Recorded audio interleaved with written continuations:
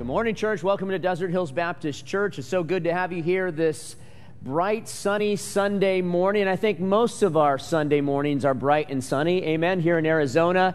And I'm excited to get into the nitty-gritty of our study here in the book of Ephesians. Last week we gave the background of the start of the church at Ephesus.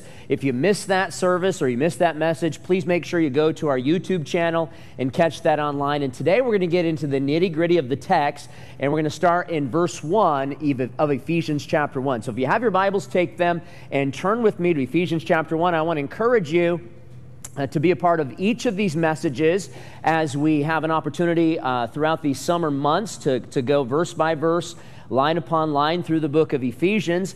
And almost every summer that I've been here at Desert Hills, we've gone through sequentially a book of the Bible, and we do that most of the time in the summer. And then oftentimes the rest of the year we'll take a topic and then we'll get message and a passage on that topic, not a topical message, but an expository message dealing with love or family or marriage or stewardship or some of the things that we commonly deal with in our lives as Christians and in our church here at Desert Hills. But I'm excited to get into this morning. The title of the message is The Blessings of Christianity. The Blessings of Christianity. Now, the moment someone becomes a Christian, they are given more than they can ever imagine. Here's how the Gospel of John records it. John chapter 10 and verse 28.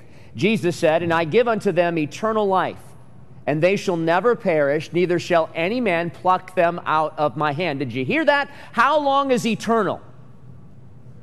Forever. Eternal's not till the next time you sin. How long is eternal? It is forever and ever and ever and ever and ever. And Jesus said, if you are a part of my family, if you are in my hand, no one can pluck you out of my hand. And then in verse 29, Jesus said, my Father which gave them me is greater than all, and no man is able to pluck them out of my Father's hand. What a promise.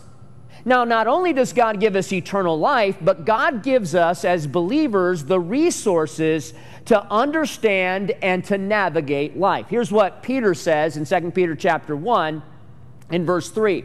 It says, according as his divine power hath given unto us all things that pertain unto life and to godliness through the knowledge of him that hath called us unto glory and virtue. Literally, God has given us his word, which is full of exceeding great and precious promises that enable us to escape the corruption of the world and directs us to live like Jesus as fathers, as mothers, as husbands, as wives, as children, as students, as employers and employees. And here's what it goes on to say in verse 4. It says, whereby are given unto us these promises, that by these you might be made partakers of the divine nature, having escaped the corruption that is in the world through lust. Now, every Christian ought to thank God for the blessings that they have. They may not realize them, they may not fully and totally understand them, but every Christian here this morning ought to thank God for the blessing even of their Christianity. The fact that Jesus pulled you out of the pit and put you on the rock and established your goings and put a new song in your mouth, even praise unto our God. The Bible says many shall see it and fear and trust in the Lord. Every one of us has so much to be thankful for. Now, Paul, in writing this epistle, is wanting the church to understand these blessings because he is writing to the Ephesians while he is in prison. Now, he went on to Jerusalem at the end of his third missionary journey, as we talked about last week, and while he was there, he ended up getting imprisoned, and everyone was setting him up to kill him. He appealed to Caesar, a higher authority. So now as he sits in a prison cell, instead of wallowing in his misery or his pain, he ministers. In fact, he ministers, the Bible tells us in the book of Philippians, by witnessing. Here's what it says. I would that you understand, brethren, that the things which have happened unto me have fallen out rather unto the furtherance of the gospel, so that my bonds in Christ are manifest in the palace in all other places. In other words, because Paul ended up in prison, he had an opportunity to witness to those that were in the palace of Caesar. Because he was in bonds, the gospel was able to be furthered. And then it goes on to say, and many of the brethren in the Lord, waxing confident by my bonds, are much more bold to speak the word of God without fear. Because of his imprisonment, other disciples were bold, and they did not hold back, and they just went on to preach the gospel regardless of the cost. Now, he ministers also, Paul, by teaching and writing, and that's how we get the prison epistles of Ephesians, Colossians, and Philippians. And he begins his letter to the Ephesian Christians with a celebration of blessings. Notice, first of all, it's a personal celebration. Notice what it says in Ephesians chapter 1 and verse 1. Paul, an apostle of Jesus Christ, by the will of God, to the saints which are at Ephesus and to the faithful in Christ Jesus. Now, Paul's personal celebration comes back to the fact that he is an apostle of Jesus Christ by the will of God. Now, this was not something that was Paul's original intent. Paul was a tent maker by trade. Paul was a learned theologian. Paul schooled at the feet of one by the name of Gamaliel. Paul was one of the most highly learned people of his day. He was a cosmopolitan man. He intersected in cultures. He intersected amongst people groups. He intersected in business. He was a man's man. He was a man that knew a lot of things, but Paul's intent was never to be an apostle. But this was something that Jesus did when he met Paul on the Damascus Road in Acts chapter 9. In fact, Jesus called out to Paul as he was on his high horse, and he knocked him off his horse, and he said, Saul, Saul, why persecutest thou me? It is hard for thee to kick against the pricks. In other words, I've been trying to get your attention. I've been prodding at your heart. I've been trying to convict your soul. I've been trying to open your eyes, and you haven't listened. Your attention hasn't been waned at all, and here I am. I have to knock you off your horse so that you understand that I am Messiah and Lord. And Paul ended up becoming a Christian. The most vehement persecutor of Christians became the most zealous propagator of Christianity.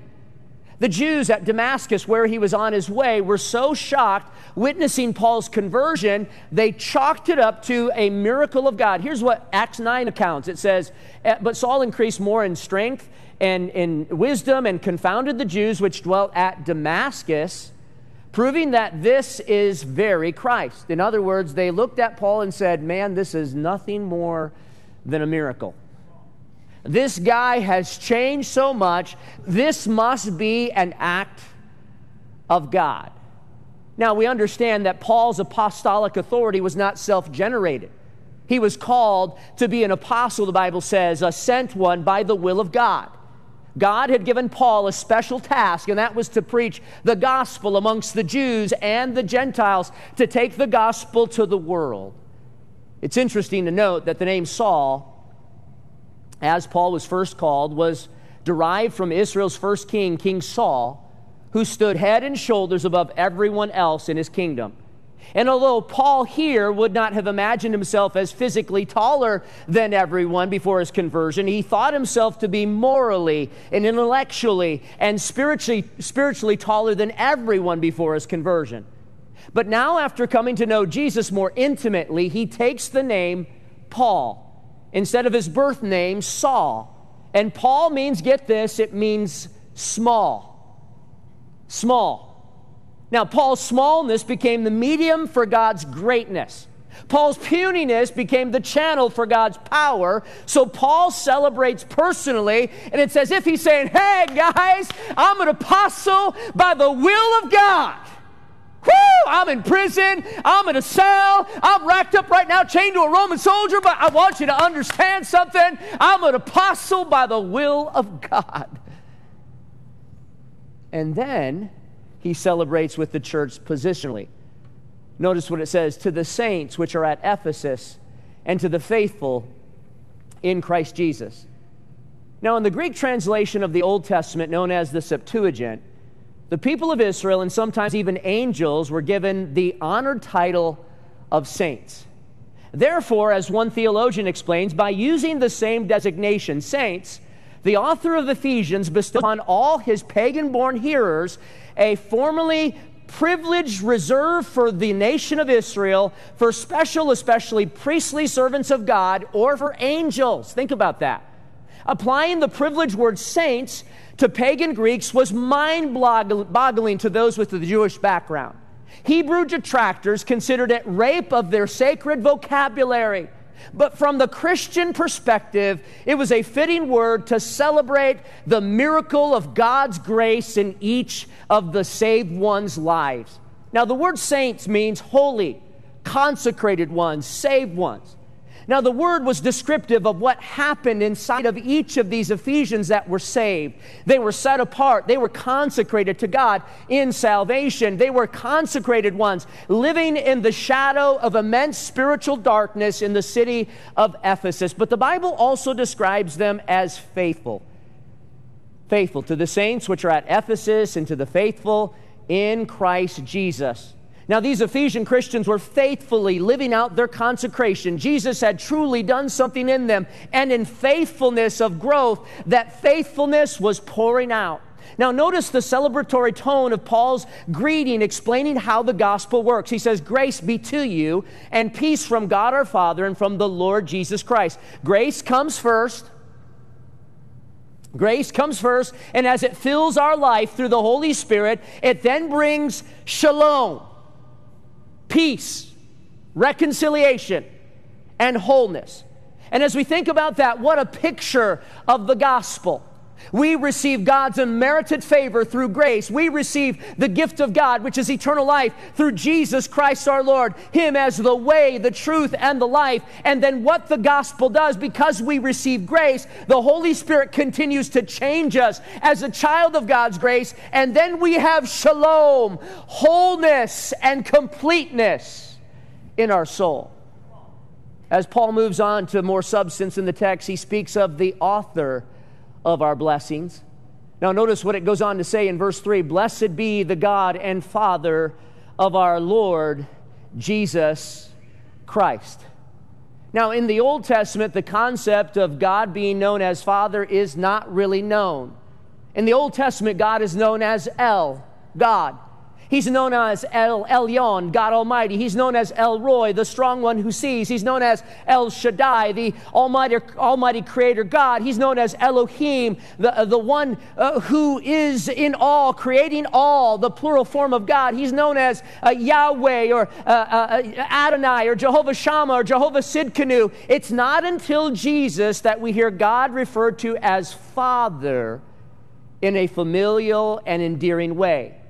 In fact, Jesus used that word, Father, over 60 times in the New Testament, referring to God. Matthew chapter 5, we see it first. "Let your light so shine before men, that they may see your good works, and glorify your Father, which is in heaven." He continues on multiple times, including Matthew chapter 6, "But when thou prayest, enter into thy closet. When thou shalt shut thy door, pray to the Father which seeth in secret, and thy Father which seeth in secret shall reward thee openly." Jesus wanted man to truly understand that God was not in heaven, distant, uncaring, and unmoving. He was a father, and just as and more so than their earthly fathers, God wanted to take care of them, aid them, identify with them, and help them.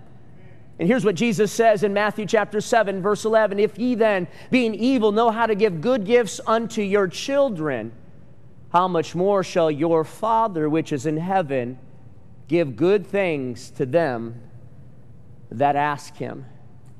Now, every one of us want better for our children. Every single one of us. There's not a single one of us that say, "You know what? I had it rough as a child, and I want my child to have it rougher."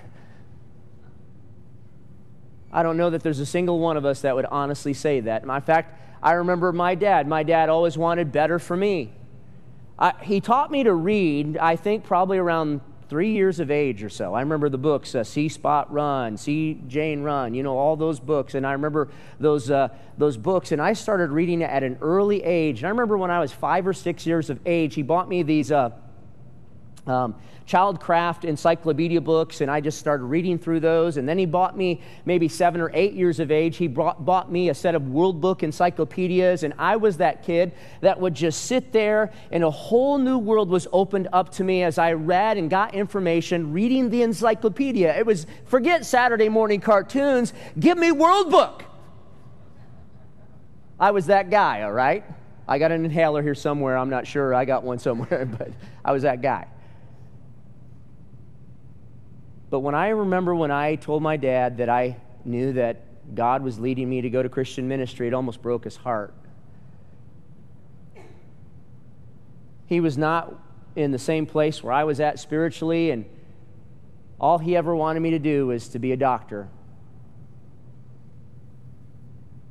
He wanted me to have it better than him. He wanted me to use my mind and abilities that God had given me to make more and struggle less than he did. He's obviously in a different place now, but we always want it better for our children. And think about this. Don't you think God wants better for you than you want better for you? If you then, being evil, know how to give good gifts unto your children, the Bible says, how much more shall your Father which is in heaven give good things to them that ask him? All those who possess salvation have God as their personal heavenly Father. And yes, God is still the Almighty One. And yes, He is still the Lord our healer, the Jehovah Rapha. And yes, He's still the Lord our banner, Jehovah Shammah. And yes, He's still Jehovah Jireh, the God who sees before and the God who sees to it. And yes, He's the same eternally self-existent God mentioned in the Old Testament, the author of all things and beginner of all things. And He's the author of all blessings. And here's the thing, you need to understand, Christian, that He is your Father as well. We see, thirdly, not only the author of our blessings, we see the area of our blessings. Notice what the Bible says, "Blessed be the God and Father of our Lord Jesus Christ, who hath blessed us with all spiritual blessings in heavenly places in Christ Jesus." Now notice Paul mentions first the blessings that God has bestowed upon us are spiritual. They're spiritual. Not necessarily emotional, although understanding our spiritual position will affect our emotions. Not necessarily physical blessings, but what we know that spiritual blessings also comes in the way of physical blessings, not necessarily intellectual blessings, although our understanding of our spiritual position will affect our intellect. Now, these spiritual blessings directly affect the part of us that will never die, our soul, the who we really are, our soul. Now, Paul wanted the Ephesians to understand that being in Christ, having placed their faith in Jesus Christ for salvation, they have been elevated, the Bible says, to heavenly places. Now, literally, that is, the certainty of their salvation is so secure because they are in Christ that they occupy a place where Christ is now enthroned, seated right now at the Father's own right hand, who hath blessed us with all spiritual blessings, the Bible says, in heavenly places in Christ. Now, Paul went on to explain this later in Ephesians chapter 1, just a few verses later, verse 20. The Bible says, "Which He wrought in Christ when He raised Him from the dead and set Him at His own right hand in heavenly places." Later in chapter 2, Paul speaks of us being united to Jesus through faith and seated right now in these heavenly places because we are in Christ and our salvation is so secure that our seat is already there. Notice what Ephesians 2 says, "And hath raised us up together and made us to sit together in heavenly places in Christ Jesus." Now, in other words, in layman's terms, while we believers are temporarily here on earth, because of our spiritual position, we have the blessing of understanding that we have a seat reserved for us in heaven when we die. I want to sing a song, but my brother-in-law is here this morning, so I'm not going to sing it. He doesn't like when I sing songs. So something about a ticket to ride, never mind. But anyways, that's the Beatles, right? We got a seat there already, folks. We don't need a QR code. We don't need a ticket necessarily. We don't need another reservation if we got one. We don't need to go clamor for a seat. If we're saved, if we're in Christ, we're seated right now in heavenly places in Christ Jesus. Now let's ask you a question though. Do you have your reservation? Are you in Christ, or is Christ in you? We see not only the author of our blessings, the area of our blessings. We see, fourthly, the opportunities of our blessings. Notice we have been chosen. The Bible says, according as he hath chosen us in him before the foundation of the world. Now, there's a lot more I could say about this, and some of you are going to think I'm copping out about this, but I'm going to give you the basics here, so understand. Now, we need to understand that God is infinite, and every one of us are finite. God is infinite, we are finite. God transcends time and dwells literally outside of it. Things that have happened 6,000 years ago to God are the same as if they have happened today, because God is eternal. He is forever in both directions. Now, God chose us before man was created and had any need of redemption. Think about that. And if we truly understand this, we get the idea that salvation is truly free, without merit, and undeserved, for it is impossible for any man to earn, to merit, or deserve salvation, because God made it possible before even man was formed. Think about that. God made it possible before we were even here. God chose to send Jesus to die for the sins of man before man even had a need. And here's what Revelation tells us, chapter 13, that he was the Lamb slain before the foundation of the world. And all those who choose Jesus are the chosen, and we must understand that Jesus' payment was given for all, but not all will choose, if you will. Secondly, not only are we chosen, but we're changed. We're changed. Notice what it says. It says that we should be holy and without blame before him in love. Now, all those who are chosen because they chose Christ by faith are positionally holy and without blame. When God looks at his children, he no longer sees our sins and our transgressions. He sees us as sons and daughters who are holy and without blame. Here's how Paul writes to the Romans about their unique position in Romans chapter 8. He says in verse 1, he says, "There is therefore now no condemnation to them that are in Christ Jesus, who walk not after the flesh, but after the Spirit. For the law of the Spirit of life in Christ Jesus hath made us free from the law of sin and death." And then it goes on to say in Romans chapter 8, as he's writing to help these believers understand that there's nothing that could change their position, there's nothing that could make them outside of holiness or with blame. He says this, he says, "Who shall lay anything to the charge of God's elect?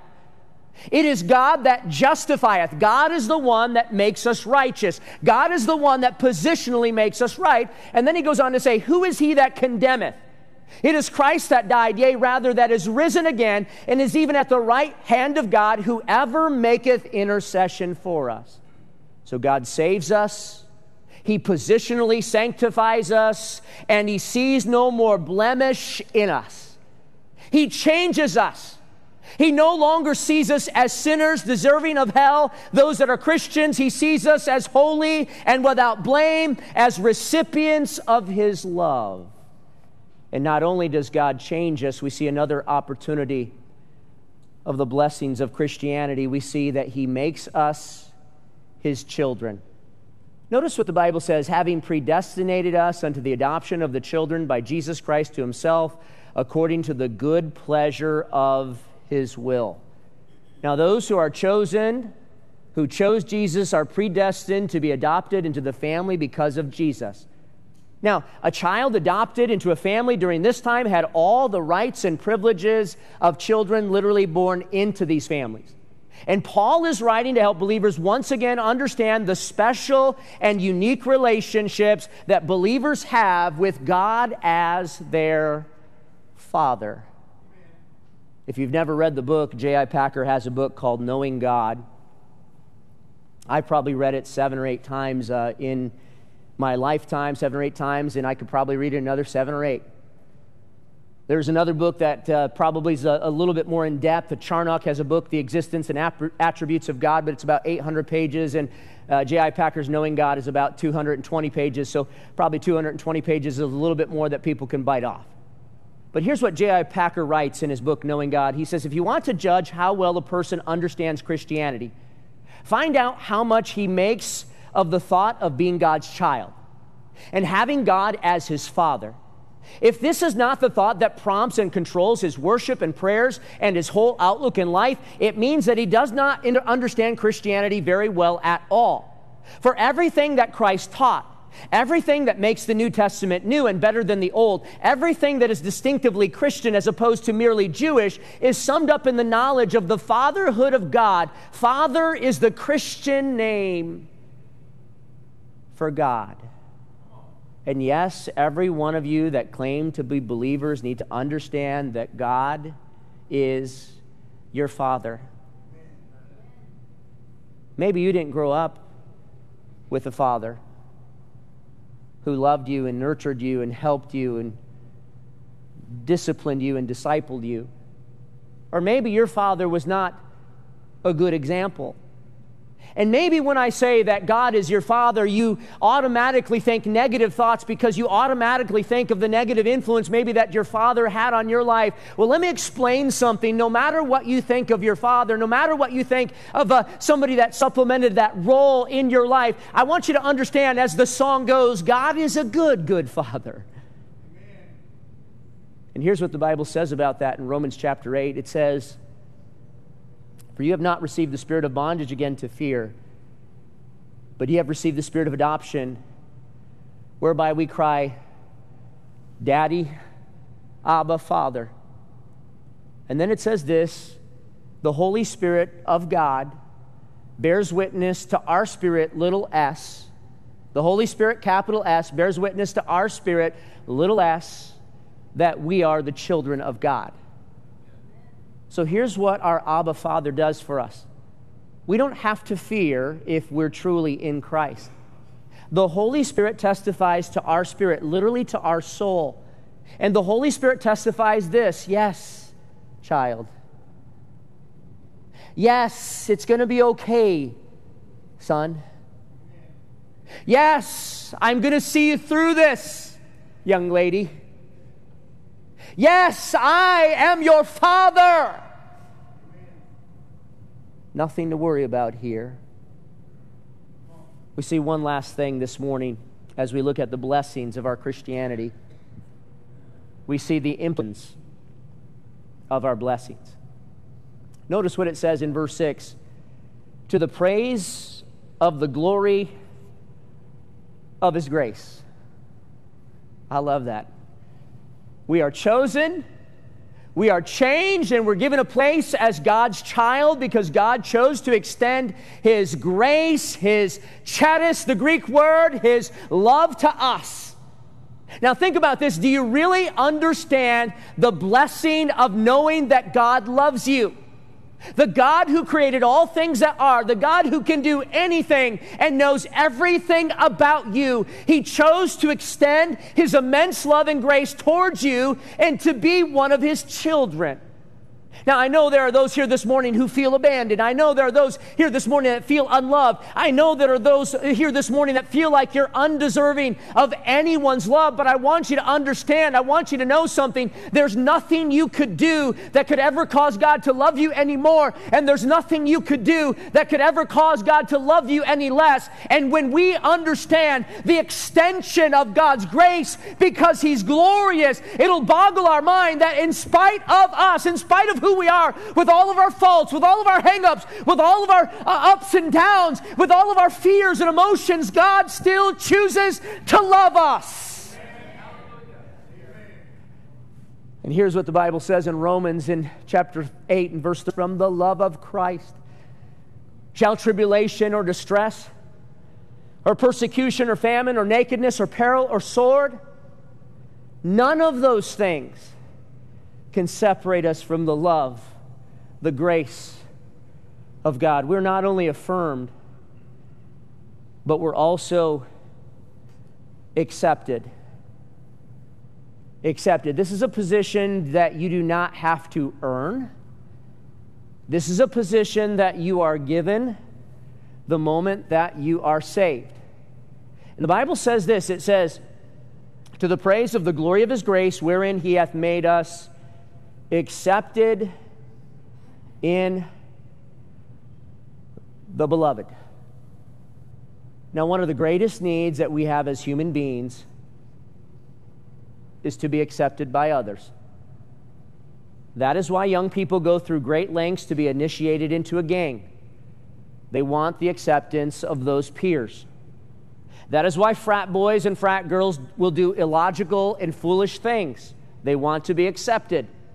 That is why people will get into relationships that they're unsure of. They so desperately long for the acceptance of someone else.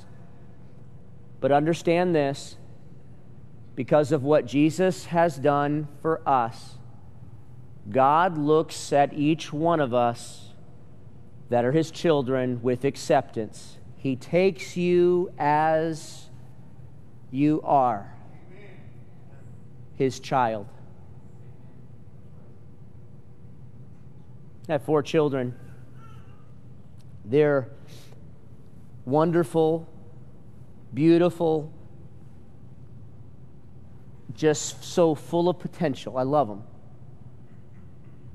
But as a dad, I'll be honest with you, they've not always done what I've wanted them to do. As a dad, I'll be honest with you, I've not always done what they've wanted me to do.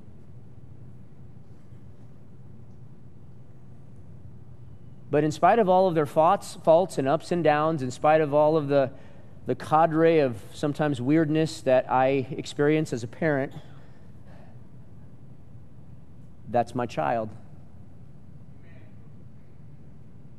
I don't approve of everything they do. I don't like everything they do. I don't want everything they do. But that's my child. And I've told every one of my girls this. I've said this many times. I want you to understand, girls, no matter what happens, no matter what you do, you're always going to be my child, and I'm always going to love you. And how much so much more does God look at us and he says, no matter what you do, no matter where you are, no matter where you find yourself, if you're in Christ, you are accepted into my family. So this morning, as we think about the blessings of Christianity, I want you to understand, Christians, you are blessed more than you could ever imagine. The all-powerful, self-existent, true and living God, Creator, Father, he secured salvation to the extent that we are seated in heavenly places right now. Our seat is set if we're in Christ Jesus. Christian, you are chosen, you are changed, you are holy and without blame before him in love. You are God's child. In salvation, you are affirmed and accepted by the Father. And no matter what you are going through, no matter what you may face as a believer in this world, I want you to never forget the blessings you have because of Jesus.